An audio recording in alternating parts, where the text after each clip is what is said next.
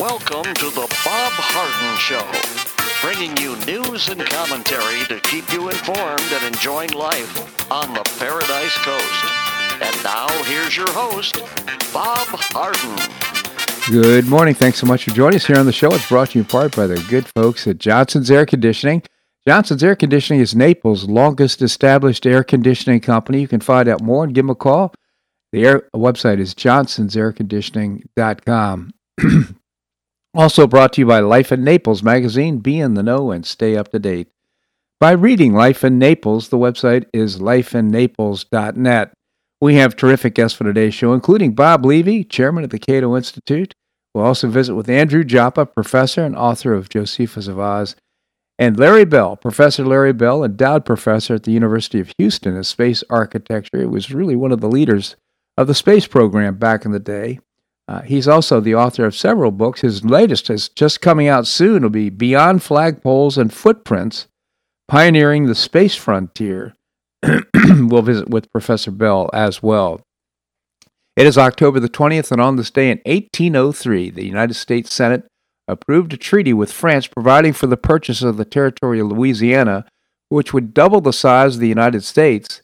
At the end of the 18th century, the Spanish technically owned Louisiana, the huge region west of the Mississippi that had once been claimed by France and named for its monarch, King Louis XIV. Despite Spanish ownership, to say nothing of course, Native Americans who inhabited the area for generations. American settlers in search of new land were already threatening to overrun the territory by the early 19th century. Recognizing it could not effectively maintain control of the region, Spain ceded Louisiana back to France in 1801, sparking intense anxieties in Washington, D.C. under the leadership of Napoleon Bonaparte. France had become the most powerful nation in Europe, and unlike Spain, it had the military power and ambition to establish a strong colony in Louisiana and keep out the Americans. Realizing it was essential that the U.S. at least maintain control of the mouth of the all-important Mississippi River, early in the 1803, President Thomas Jefferson sent James Monroe to join the French foreign minister, Robert Livingston, in France to see if Napoleon might be persuaded to sell New Orleans and West Florida to the United States. By that spring, the European situation had changed radically. Napoleon, who had previously envisioned creating a mighty new French empire in America, was now facing war with Great Britain. Rather than risk the strong possibility that Great Britain would quickly capture Louisiana and leave France with nothing, Napoleon decided to raise the money for his war and simultaneously deny his enemy plum territory by offering to sell the entire territory to the United States for a mere $15 million. Flabbergasted, Monroe and Livingston decided that they couldn't pass up such a golden opportunity, and they wisely overstepped the powers delegated to them and accepted Napoleon's offer.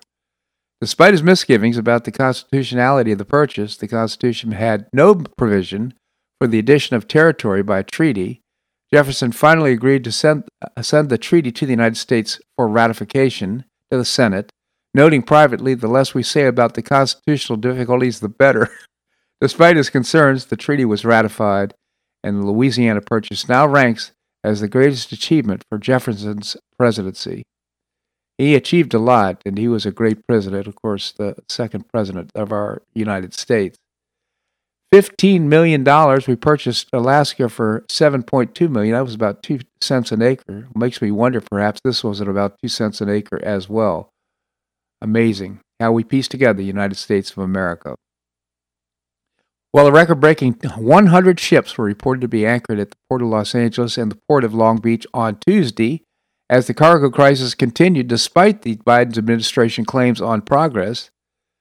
The major backlog of container ships at the ports of Los Angeles and Long Beach is the worst it's ever been, with 100 ships waiting to enter and unload as of Tuesday. The number breaks last month's record of 97 vessels. To put it in context, there would typically be about 17 ships at anchor in pre-pandemic times. The two Southern California ports account for 40% of all shipping containers entering in the United States.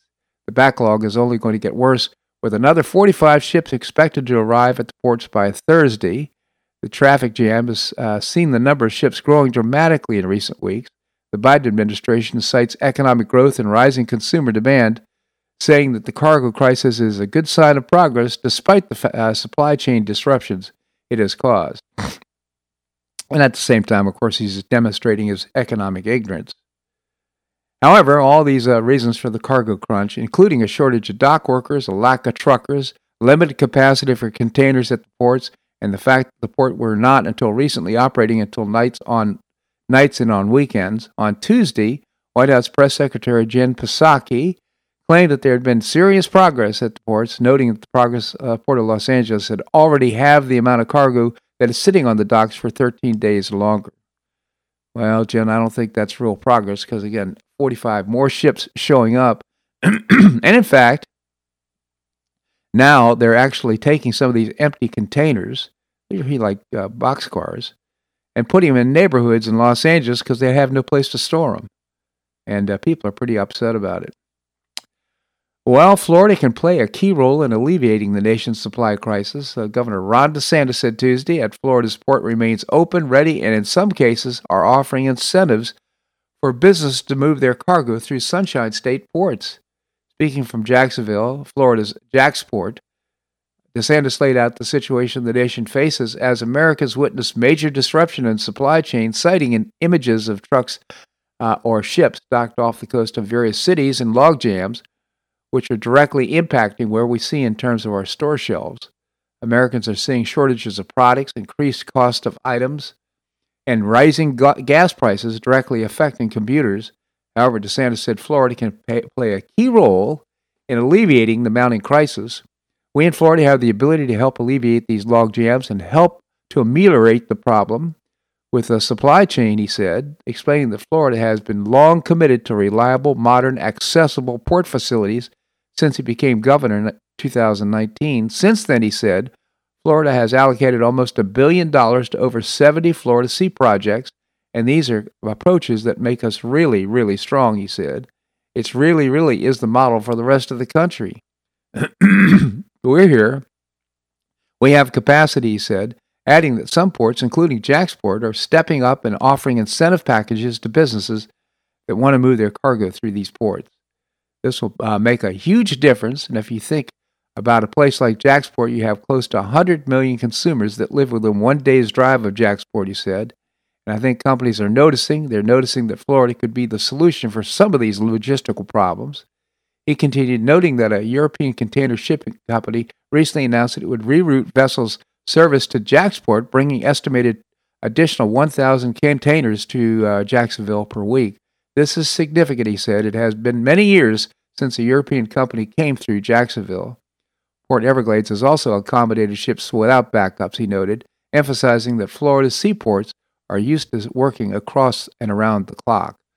We see this as a great solution given our capacity for some of the problems you're seeing in other parts of the country, he said, reiterating that Florida is here. We want to make sure that Americans get goods that they need, particularly as we approach Christmas season, he continued. Hopefully what we're doing here, more and more folks coming to Florida ports, that will help solve some of the problems we're seeing. I'm proud of what we've been able to do, and I'm really proud of these seaports that we have here in the state of Florida. It really is some of the crown jewels that we have in the state, and we want to make sure that we're helping to address these because you start talking about supply chain inflation. That's not just something that's going to affect small segment. I mean, it hits very wide. It hits hard. Florida's here. We've got capacity, and we've also got incentive packages. So give us a call. And we're not slowing down, not even close. As Florida's largest container port, we want the industry to know that Florida ports like JAXPort are a solution to the nation's port congestion problem. Now, he didn't address the fact of truckers and whether there's truckers available to take these cargo vessels or containers from the ports, but I assume they are here on the East Coast. It's a great idea. And again, the governor's coming up with a solution that, unfortunately, Buttigieg hasn't been able to identify. Well, after spending weeks on ships stuck off the coast of the United States, shipping containers are now reportedly being dumped in neighborhoods, as I mentioned, since the 24/7 operations of offloading. Many of the shipping containers that spent weeks on aboard ships are waiting to be unloaded are now being dumped in nearby neighborhoods. That's pretty sad. UCTI Trucking Company, located in Wilmington, California, only has the capacity to hold 65 containers, the report said. As a result of limited space, the trucking company has been lining the streets of nearby neighborhoods in order to in front of the homes of nearby residents. And of course, you can imagine they don't have a sense of humor about that. They really don't want those containers in front of their homes. But this is the state of situation that we have right now. And Governor DeSantis, I think, has come up with a great recommendation. A sharp reduction in Florida's COVID-19 cases appears to be of little interest to the mainstream media and the critics who previously vilified Governor DeSantis for his response to the pandemic. New infections per 100,000 Florida residents dropped to 12 during the past week, according to the New York Times. Case dropped by 48% in the state over the past 14 days. DeSantis was criticized by Democrats and the media for loosening pandemic restrictions ahead of other states. Other states with far more extreme pandemic restrictions are seeing COVID-19 continue to spread faster than in Florida. The rate of new cases in New York, for example, is 25 per 100,000 residents. The rate of infections per 100,000 in Washington State are 31, where, again, only at 12. DeSantis allowed businesses to reopen with some limits in early May, just 2 months after the virus virtually shut down the entire country. Again, more good decisions on the part of Governor DeSantis, and look at the results. Less COVID-19 in Florida than 47 of the other states. This segment of the show brought to you by the good folks at Johnson's Air Conditioning, Naples' longest established air conditioning company. The website is johnsonsairconditioning.com. Also brought to you by Life in Naples magazine. Be in the know and stay up to date by reading Life in Naples. The website is lifeinnaples.net. Coming up, Bob Levy, chairman of the Cato Institute. We're going to do that and more right here in the Bob Harden Show on the Bob Harden Broadcasting Network.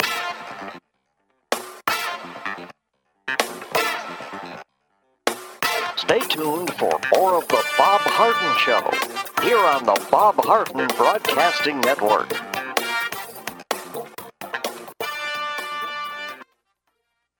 I'm Bob Harden, the host of the Bob Harden Show. One of my favorites for breakfast or lunch is Lulabee's Diner, providing great service, fabulous food, and a rockin' good time. Lulabee's Diner is a throwback to the 60s, complete with great music and a fabulous 60s decor. What I like best is a blend of great food, great value, and terrific service. Most of the friendly waitstaff has been part of Lulabee's for years. I enjoy the great choices for breakfast and lunch, and you'll find the menu has everything and anything to satisfy your taste. Lulabee's offers catering, party platters, lunch boxes, and more. Lulabee's Diner will quickly become one of your favorites for breakfast or lunch. No reservations are needed. Check out the website at lulabees.com and stop by Lulabee's Diner, open from 8 a.m. until 2 p.m. 7 days a week. Lulabee's Diner in the Green Tree Shopping Center at the corner of Immokalee and Airport Pulling Roads. Stop by Lulabee's Diner for fabulous food and for a forever cool rockin' good time.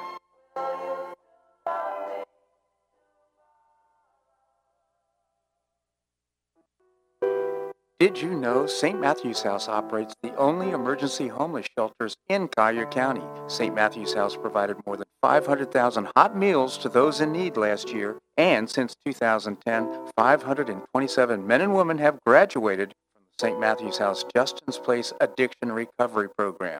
For over 30 years, St. Matthew's House has provided innovative solutions to fight homelessness, hunger, substance abuse, and poverty in Southwest Florida. And you can help St. Matthew's House in this life-transforming work by patronizing the St. Matthew's House thrift stores, Cafe M25, car wash and detailing center, and award-winning catering operations. For more information, visit stmatthewshouse.org. That's stmatthewshouse.org. St. Matthew's House is a 501c3 not-for-profit organization and does not solicit government funding.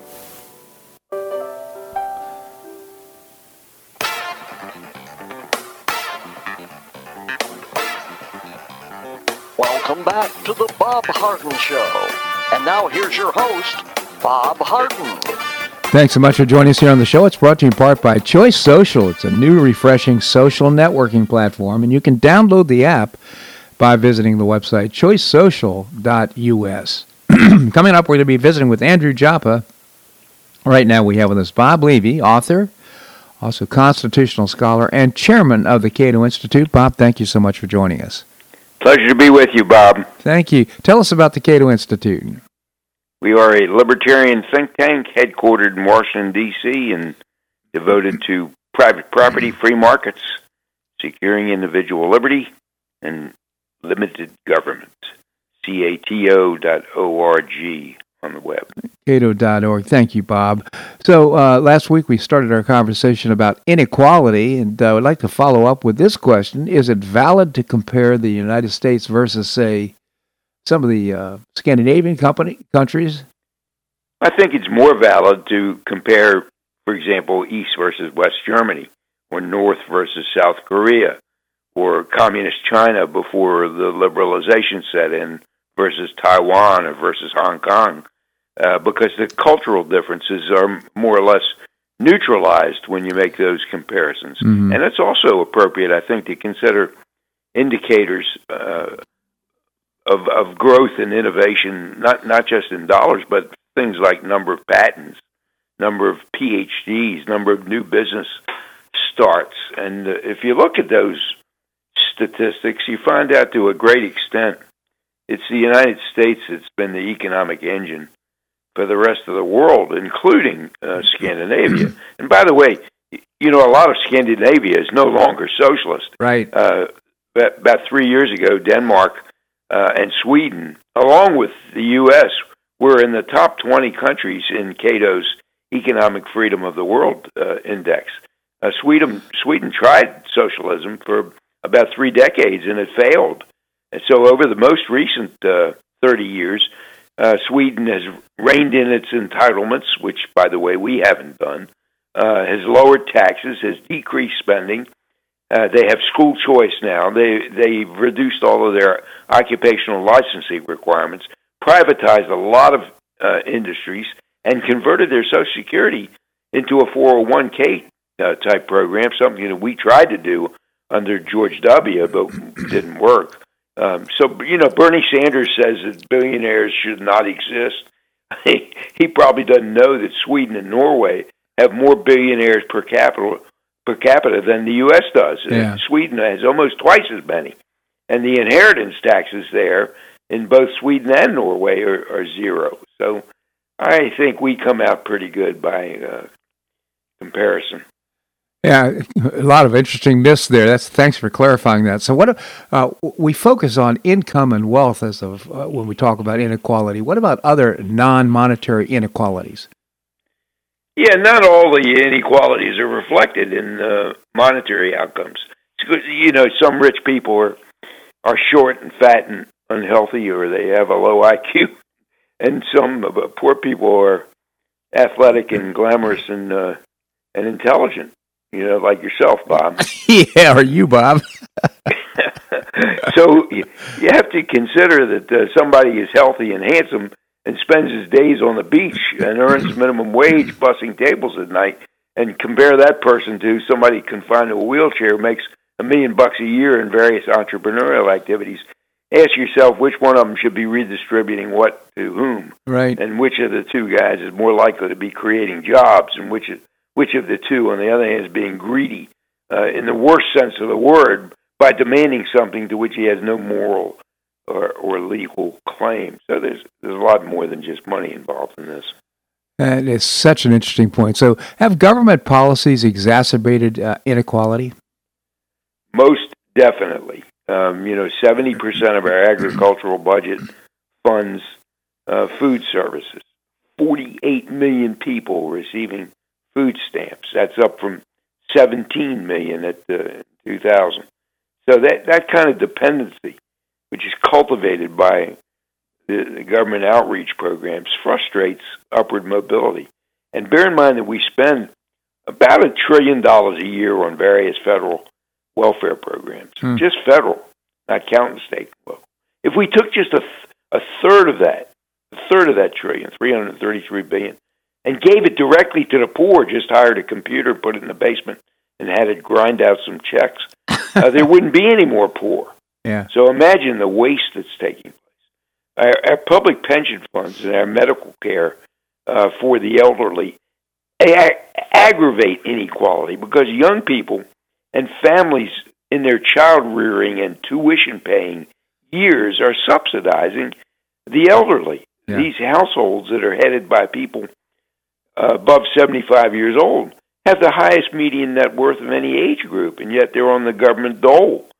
And then there's of course, Federal Reserve policy, which has kept savings rates near zero, driving liquidity into the stock market, which, of course, benefits about 10% of the people who hold about 80% of the stocks.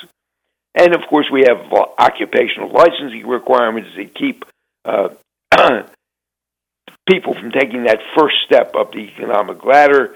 And the rich and the powerful are the only ones that are able to navigate the complexities of all of our various regulations. We have horrible state-run schools that don't prepare people for the marketplace. We have land use restrictions that raise the cost of housing, and we have protectionist tariffs and quotas, not to mention things like minimum wages, which pay people in part more than they're able to produce. So government policies have certainly exacerbated inequality. Those are such important points, Bob. Thank you for reviewing that. So do redistributive programs discourage private wealth accumulation? They certainly do. I mean, you have increases in Social Security, for example, that reduce private savings. I mean, if you know you're going to get your savings, or you think you're going to get your savings out of Social Security, you're discouraged from putting your money into private accounts. So there's less incentive to save. And by the way, when you do it through Social Security, you can bequeath that account only to your spouse. It can't be left to your other heirs. Right. And along the way, you're paying a lot higher payroll taxes. So you have less available to save, even if you were inclined to save. So I think more generally, these redistributive programs are often counterproductive and exacerbate inequality. You know, Bob, I remember the debate on the Senate, I think, or the House floor of some folks standing up and saying, you know, we have to have these programs because some common Americans can't figure it out for themselves. Yeah, well, compare how private accounts have done in the stock market and 401k plans versus the kind of return that Social Security recipients are receiving, which is actually a negative return. Yeah. So did the Trump economy bypass the poor and middle class? Well, job gains, exploded during Trump's last year, 2019, and it was that was amazing for a 10-year expansion, the longest on record. The unemployment rate went to 3.5%, which was a 50-year low. Only about a fifth of the unemployed were out of work, compared to about 45% back in 2011. Wages were up more than 3% from the prior year, and production workers even more. And low-skilled workers' wages were rising at the fastest rate in decades. And I think, very importantly, the labor participation rate, that is the extent to which people want to participate in the workforce, was above 63% and above 67% for Hispanic Americans. And those were the best numbers in 10 years. The employment rate for prime-age workers was above 80%, the highest since 2007, compared to much worse numbers under the Obama administration. So, yes, the Trump economy was a very good economy, and particularly good for less affluent folks. So in spite of the tweets, you could say some of the policies that Trump had in place were superior to those that Obama had, and it looks like what Biden wants to put in place as well. Most definitely. Again, Bob Levy, chairman of the Cato Institute. I encourage you to visit the very robust website, cato.org, cato.org. Bob, this has been a great conversation. I genuinely appreciate you coming on the show. Thanks for joining us. Great talking to you, Bob. Thank you so much. All right, coming up, we're going to visit with Andrew Joppa, professor and author of Josephus of Oz, that and more right here in The Bob Harden Show on the Bob Harden Broadcasting Network.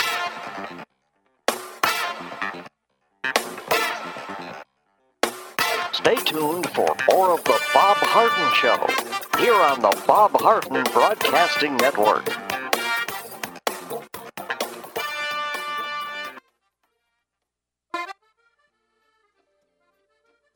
Luke Provence Restaurant is a favorite dining destination for many Neapolitans, including Linda and myself. Luke Provence, located in historic historic building in the heart of Old Naples at Creighton Cove offers a mix of French bistro cooking with bold, fresh Floridian flavors. Experience award-winning cuisine at Blue Provence and enjoy one of Florida's most extensive, eclectic, and fun wine cellars. Dining your choice of the popular Eden Bar, the intimate Courtyard Garden, or the beautiful Provencal Caribbean Dining Room. Enjoy a wonderful and memorable evening in a casual and relaxed atmosphere that includes a taste of Provencal hospitality. Blue Provence is open 7 days a week, all year round.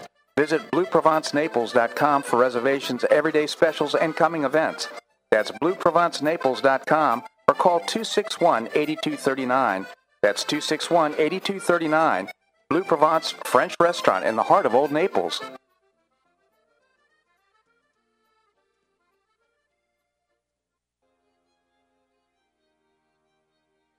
Gulf Shore Playhouse is passionately committed to enriching our cultural landscape by producing professional theater to the highest artistic standards and providing unique educational opportunities to folks in a spirit of service, adventure, and excitement.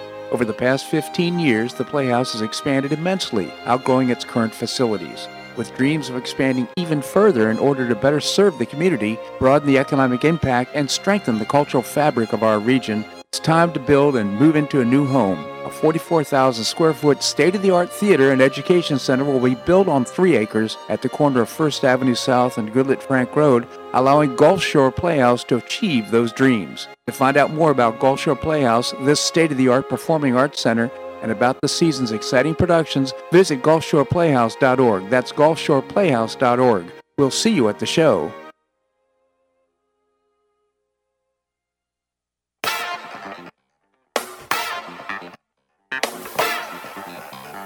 Welcome back to the Bob Harden Show. And now here's your host, Bob Harden. Thanks so much for joining us here on the show. It's brought to you in part by the Foundation for Government Accountability, creating policies and programs to get able-bodied folks off of welfare and back to work. It's a moral imperative, and you can find out more by visiting thefga.org. Coming up, we're going to visit with Professor Larry Bell. Right now we have with us Professor Andrew Joppa, author of Josephus of Oz. Andy, thank you so much for joining us here on the show. Good morning, Bob. Before we get into today's conversation, I wondered if you had any comments or want to make any comments about Colin Powell and his passing.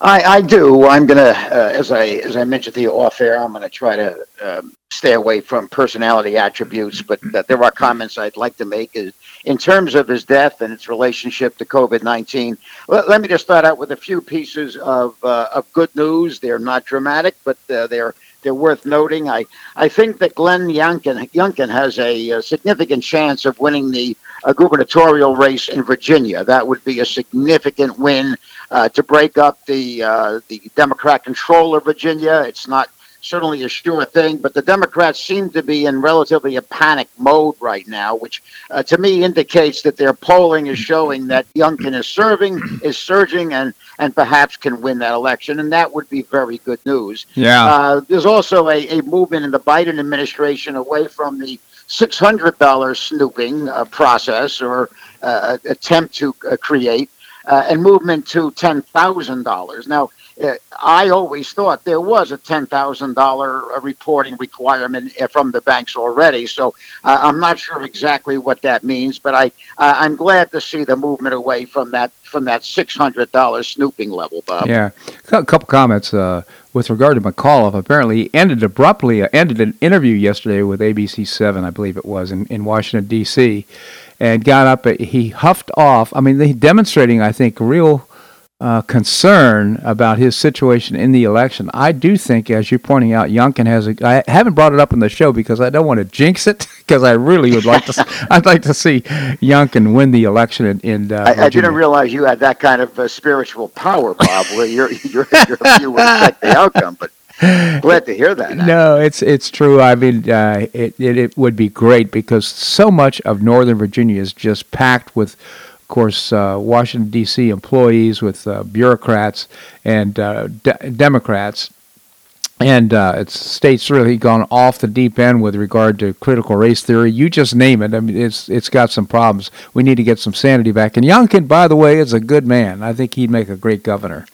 By every measurement, he is. I mean, the Democrats have been bringing in their big guns. I think Stacey Abrams came up from Georgia to support McAuliffe. There's a tremendous amount of money going in there. So they understand that this may be a bellwether election.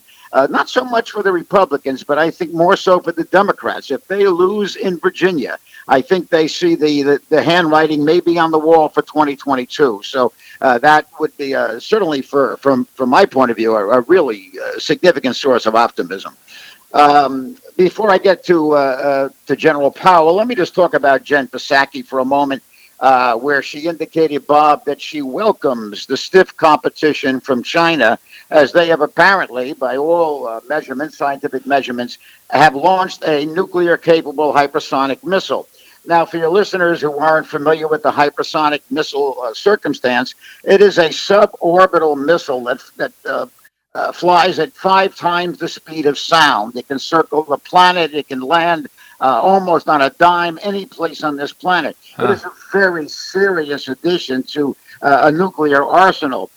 For Jen Psaki to position it as if she's talking about 2 football teams, stiff competition from China. No, this dramatically elevates the threat that China offers. And Lindsey Graham, ex-military man himself, has also indicated the seriousness of the launch of a hypersonic missile. So this language being used by the administration for these kind of really very serious events is depressing. I would also note the lack of intelligence agencies, our intelligence agencies' awareness of this event, and once again, our intelligence agencies seem to have missed something that should be part of their, I would presume, part of their process of investigation of the activities of China, Bob. Yeah, well, how can you possibly pay attention to so many things? For example, like domestic terrorist parents trying to complain about the education of their kids. It's just my point being, and I'm being facetious. My point being is we've got our focus on the wrong areas right now. We should. The Chinese are just laser focused on their missions, and we seem to be distracted by all kinds of non-issues that we're trying to make into issues.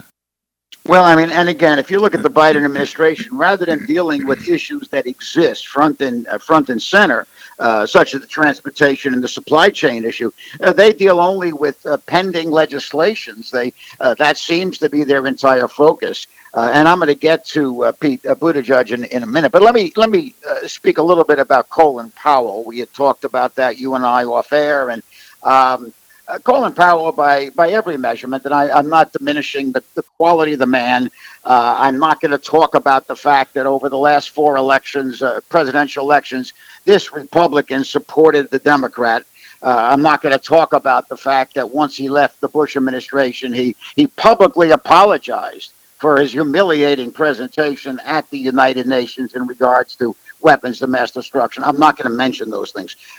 So let me just talk about what I am going to focus on here. I think we can see with Colin Powell's death, the way the COVID numbers have been inflated. The question is, did he die from COVID or with COVID? Mm-hmm. His death was far more likely caused by cancer, but this has been a typical method used to inflate the COVID mortality numbers, right, where anyone who dies, regardless of actual cause, who has COVID at that time or has previously had COVID, Bob, they count that as a COVID death, and I think we're seeing that once again with Colin Powell's death. Where we also can see with Powell's death the absolute lack of prophylactic intervention when it comes to COVID-19 patients. What's happening in this country is once there is the diagnosis of the person having COVID-19, they're sent home. And if the symptoms get really bad, only then are they sent to the hospital. But by then, it may be too late. Right. So instead of the intervening application of prophylactics like ivermectin, hydroxychloroquine, vitamin D, Celebrex, Pepcid AC, aspirin, there are a multiple number of prophylactics that have all proven to be successful to varying degrees. But right now, our medical community and supporting the Fauci line has absolutely put a block on the use of these prophylactics. And I think that's caused it's hard to estimate the number, Bob, but certainly a huge number of deaths by that lack of intervention. I'm so happy you mentioned that. And I would comment the reason for that is that because there's no money in these prophylactics. There's no money in stuff that's already been approved by the FDA, and that in many cases can be purchased over the counter or by very inexpensive prescription. So it's just really a shame right now. And the other thing, of course, is once you have therapeutics in place, then the emergency authorization of the vaccines becomes questionable because people can solve the problem without the vaccine. So to me, there are multiple reasons for the resistance. I think you're right with the initial comment and the others also, but the primary thing I think is the lack of financial incentive or value derived from these prophylactics. The ivermectin has proven itself to be successful in India time and time again. In Japan, the ivermectin use has been dramatic. I myself just happen to, incidentally, I use Celebrex for joint pain, and I also take a baby aspirin. Both aspirin and Celebrex have proven to be purposeful prophylactics for COVID-19. So, who knows, Bob? Those things may have, in fact, helped me if I did come down with it, that prevented the symptoms from developing. So, I think those are things that are not just incidentals of a discussion. These things may, in fact, be causing the deaths of a huge number of people because of whatever the reason that the medical community and the government is suppressing these things almost with a fanaticism that begs explanation as to why they're so committed. Ivermectin is not a horse dewormer only. It's been used extensively by human beings. The fact that it's not indicated by the FDA for COVID-19 has very little meaning. There are many drugs that are used by the medical community for purposes other than the ones that are defined by the FDA. So there's no valid reason that can be offered why a harmless drug such as ivermectin denied people who have been diagnosed with COVID-19. I could not agree more. Thank you for pointing that out.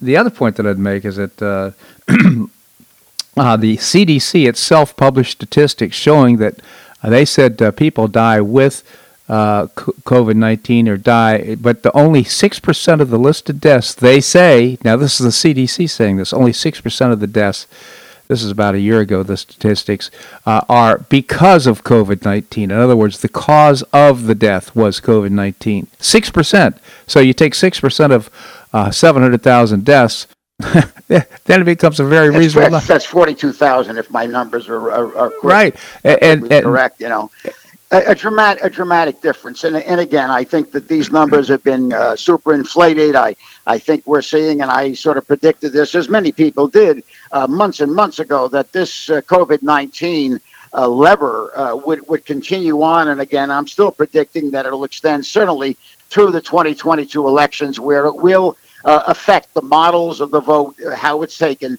in those elections. So I think it's certainly there's been a problem. There's no doubt that COVID-19 is a serious flu-type ailment, somewhat marginally more significant than the seasonal flu, but not dramatically so. I think the reaction has been very hyperbolic as compared to the reality of the disease. If I might, let me just get back to Colin Powell for a second in another area. I sort of alluded to it, and it's been a topic that always has bothered me. The Bush administration and Powell have been accused of lying about the weapons of mass destruction in Iraq. It's been generally suggested and accepted that they knew that Hussein didn't have weapons of mass destruction. That is not true. In other words, they believed, the administration believed he did have weapons of mass destruction, and there was every reason to believe he did. He had used them previously. His generals themselves thought that Hussein had weapons of mass destruction. So what they lied about was the proof they offered to document what they believed to be true. But they were not lying about something that they knew was not true. They believed fervently that Hussein had weapons of mass destruction. This was, to me, another example of Bush's inability to articulate a position, either his inability to articulate or his unwillingness to articulate these kind of positions in defense of his administration's positions. And I think that damaged certainly all the Republicans were damaged by Bush's failure to defend the positions that were taken that were appropriate, Bob. So well said. That's an interesting point because right now the narrative is that there were no weapons of mass destruction. There was no proof of it, and we went to war for no cause. And why do you believe that there was real evidence? Why did you believe that we believed it? Because there was no reason not to believe it, and everyone in the world believed it, Bob. All the major governments of the world. Sadr, one of Hussein's generals, Sadr actually wrote a book indicating that the weapons of mass destruction had been airlifted out with the anticipation of an American invasion to Syria, and those weapons many of them were eventually used by Assad in terms of some of the gas attacks that we documented as being launched by Assad. So there was no reason not to believe it. Everybody believed it. He had used them previously, and they were available. That was widely documented. So there was absolutely no reason to believe that he did not have them. So interesting. So Colin Powell, I will say, I think it was as a good man. In other words, a good human being. He didn't necessarily. I didn't agree with everything that he believed in, especially in the later part of his after he retired. But irrespective, I think he was an honorable man. Let's move to Pete Buttigieg, our Secretary of Transportation. Yeah, I mean, let's talk about the fact that he's been absent from duty. He's apparently been on approximately a 2-month long or something resembling 2 months, a paternity leave because he and his husband have adopted twin children. And I think that's all commendable. And I think having a paternity leave is acceptable, except once a person accepts a responsibility, and in that responsibility, his actions and his choices will affect the lives of 10 or 100, or in Buttigieg's case, millions of people. Yeah. That person has to put that responsibility ahead of family, other than significant emergency situations. This situation with his adopted children was not in any way describable as an emergency situation. He should have been there to handle this serious event that was taking place in the transportation industry and with the supply chains. If we talk about paternity leave, Bob, I didn't meet my father till I was 3 years old. I was born in 42. My father came back in 45, and that was the first time I ever saw him. There is a significant commitment that people make to issues outside of their family responsibilities that, except, as I say, Bob, for emergencies, those situations must dominate the decision-making. For Buttigieg just to walk away and basically walk away from his transportation responsibilities without even anybody essentially even knowing about it, in the middle of perhaps the worst supply chain transportation problem that this nation and perhaps the world has ever seen. And by the way, I've just been reading that this supply chain issue in terms of the stacking up of the ships offshore has now extended to the East Coast, and there are 80,000 containers waiting to be unloaded at Savannah. Savannah cannot handle it.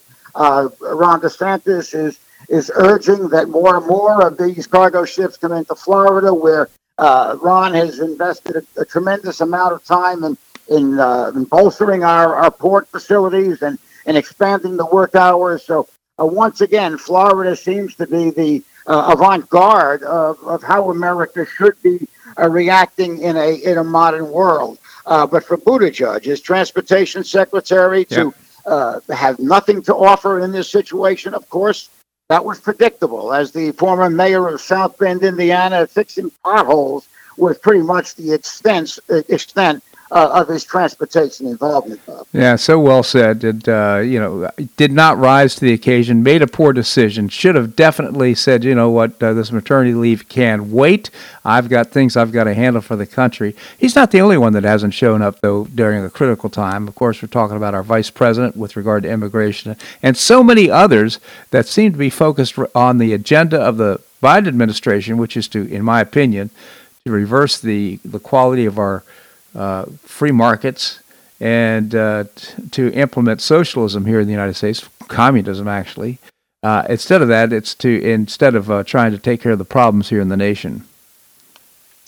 Well, I think we're beginning to identify that every great nation, as is the United States, is going to be hit constantly with problems. And sometimes we don't even have an awareness of these problems because they're handled well by the government in the executive branch or wherever they have to be handled in the federal bureaucracy, and they come and they're resolved, and we move on. What we're seeing in the Biden administration, I think certainly we probably have a higher load of problems than is normal, but not dramatically so. But I think what we're seeing is what happens when these problems are not attended to. And I think these things are going to get worse. And they're predicting, for example, the supply chain issue to extend at least to 2023. Now, as to whether or not that deepens into other areas of concern, right now the focus seems to be, I think, inappropriately on the availability of Christmas goods. But I can see it extending into some of the more important and critical areas of pharmaceutical shipments, perhaps as this thing expands, some of the overseas shipment of foodstuffs that come into America and from America overseas also. So I think we're looking at a problem that has dramatic implication if it expands beyond where it is now. And there's every indication to believe it will expand beyond its current circumstance, Bob. Well, Andy, the fact of the matter is that things that are made in America don't have to be shipped to America. That, to me, is the best solution, is to make our country the most attractive country in the world for businesses to establish themselves and make goods and services. Well, I mean, it's been that. Whether or not we are still the free market system that created the world's most significant entrepreneurs, whether that's still in place, that waits to be seen with the projected increase in corporate taxes. And we know the implication when those taxes were high in the past, and it drives business offshore. So I think that right now we're looking at problems that are not only in many cases being ignored, but are actually being increased in their depth by the actions taken by the Biden administration. And of course, they're leveraging much of this with COVID-19 and the hyperbolic reaction. Also, the decarbonization issue certainly is front and center. Both of these, depending on your point of view, have some degree of significance, but neither has the high degree of significance that is being offered by this administration and by our government in general. Yeah. The Secretary of Transportation of Energy recently said, I think yesterday, that we have no moral authority to comment on China's energy policies because ours are so backward in their response to decarbonization. She doesn't seem to even recognize that only one nation in the world since the Tokyo Protocols has actually decreased their carbon output, and that's the United States of America. So to say we have no moral authority to comment on China's excessive use of coal-driven energy plants is absolutely absurd, Bob. Andy, just always appreciate your commentary here on the show. Andrew Jopp, again, author of Josephus of Oz. Thank you so much for joining us. We'll talk soon, Bob. Thank you so much, Andy. All right, coming up, Professor Larry Bell. We're going to do that and more right here in the Bob Harden Show on the Bob Harden Broadcasting Network.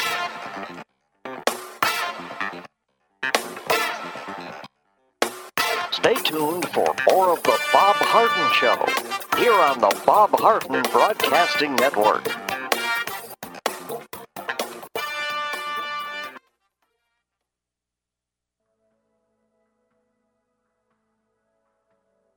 Do you suffer from joint pain in your shoulders, hips, or knees?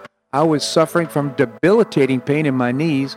On a referral, I saw Dr. George Markovich with the Institute for Orthopedic Surgery and Sports Medicine. He successfully treated my symptoms and pain for several months. Finally, having exhausted all alternatives for pain management, Dr. Markovich and I agreed that surgery was my best alternative. Dr. Markovich replaced both of my knees in 2006, and I now have full range of motion in both knees, and I have no pain. I now play golf and exercise free of debilitating pain in my knees. Don't suffer needlessly with joint pain. Call orthopedic surgeon Dr. George Markovich with the Institute for Orthopedic Surgery and Sports Medicine at 482-5399. That's 482-5399. He did a great job for me, and he'll help you too.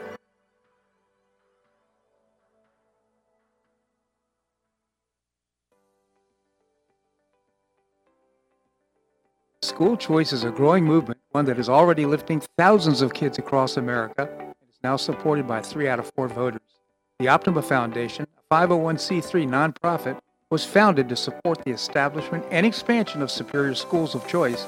Optima's goal is the successful launch of Hillsdale College, classical academies, and other schools of excellence, serving kindergarten through 12th grade. The mission is to train the minds and improve the hearts of young people through content-rich classical education in the liberal arts and sciences with instruction in the principles of moral character and civic virtue. A terrific product of the process, Naples Classical Academy opened this fall, and a classical virtual school, Optima Classical Academy, will open in 2022. Find out more by visiting optimaed.org. Help children in Florida optimize their education opportunities. Visit www.optimaed.org.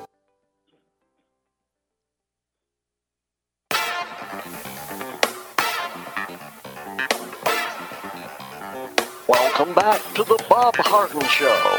And now here's your host, Bob Harden.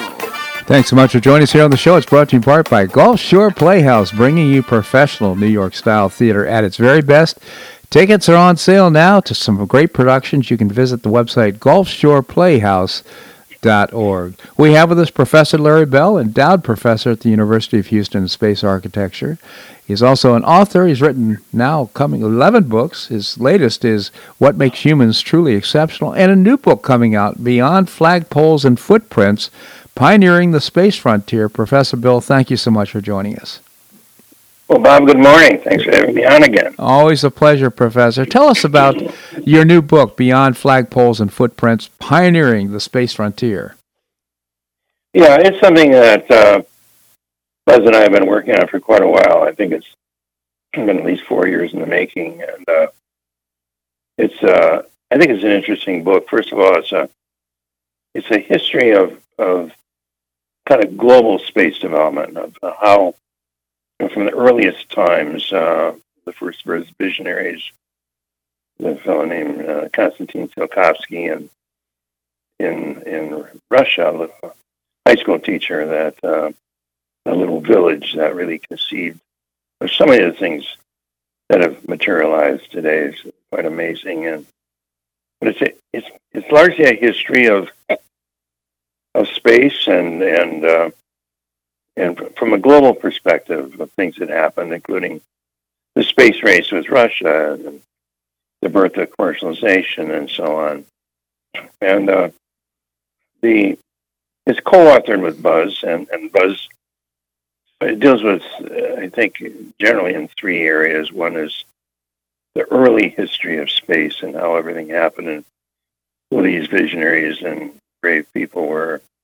And then the more contemporary times of the space race and beyond, into things that have led to some of the commercial things that are getting a lot of interest today. And then the third part's really about the future. And for that, I really relied totally on Buzz, and I call that section Buzzwords. Mm-hmm.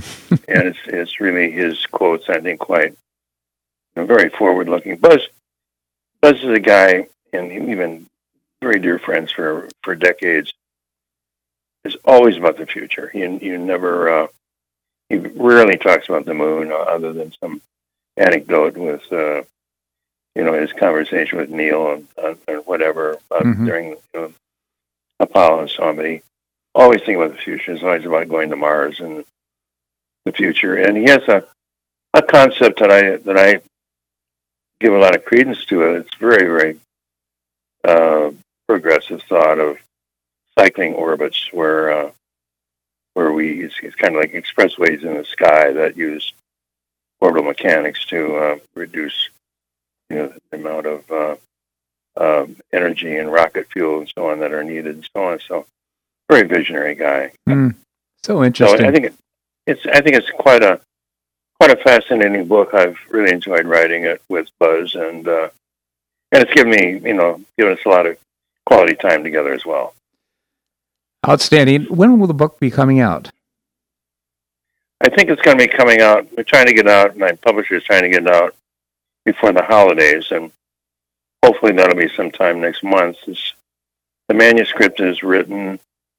It's in a production process right now, and so hopefully that will happen very soon. If not weeks.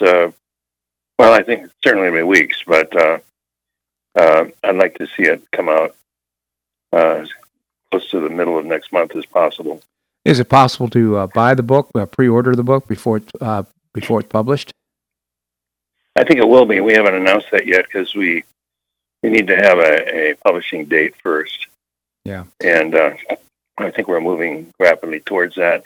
I'll mention one other thing that I think was behind the idea of the book, and it's that the space development kind of mirrors our worst fears and greatest aspirations, and it kind of grew out of the V2 rockets in Europe. Some very scary times where things rained down on us from above, and very terrifying. We still have that aspect of things with China just launching a rocket that has stealth capability to deliver a nuclear warhead anywhere in the world. So we have that specter of space as being really, really scary. We think of Iran moving towards nuclearization and so on. On the other hand, there's the other aspect of it. Let's cooperate. Let's build an international space station. Let's go to Mars together. Let's be a multi planet species, etc. And so it holds out the great hope that it's going to deliver the technology and the new dreamers and the new pioneers for the future. And I think it's this dichotomy where the space program is both our, and I think when we look at Sputnik and Gagarin, it was, and the Russians, it was really symbolized that the Russians were ahead of us technologically and by extension militarily, and Khrushchev and others really played that a lot with the United Nations and so on. So it's space is quite a mirror of who we are, as well as an influence on who we are and who we will be, and who our children will be, and what they will study, whether it'll be critical race theory or whether it'll be mathematics and physics and business and things that really create a new future for us.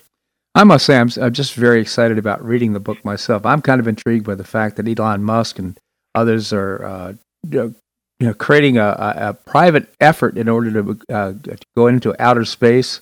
Just very interesting indeed. Just begs a lot of those questions, and I look forward to reading Beyond Flagpoles and Footprints: Pioneering the Space Frontier by Larry Bell. Professor, I always appreciate. We had so many things we want to talk about today. We don't have time, but I genuinely appreciate your commentary here on the show. Thank you so much for joining us. Bob, it's always a pleasure. Thank you so much. My pleasure indeed. Well, that's a wrap here on today's show. I hope you enjoyed it. I had fun. Tomorrow we've got some great guests lined up, including Keith Flaw, co-founder of the Florida Citizens Alliance. Seton Motley is the founder and president of Less Government, and the former mayor of Naples, Bill Barnett. Always appreciate his commentary on what's happening here locally and nationally as well. I appreciate your comments on the show. You can send me an email at bobharden@hotmail.com. bobharden@hotmail.com. I hope you make it a great day on the Paradise Coast or wherever you are. Namaste.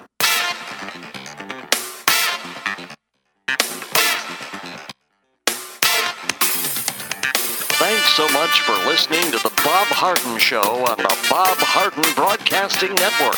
For more information and audio files of previous shows, visit www.bobharden.com.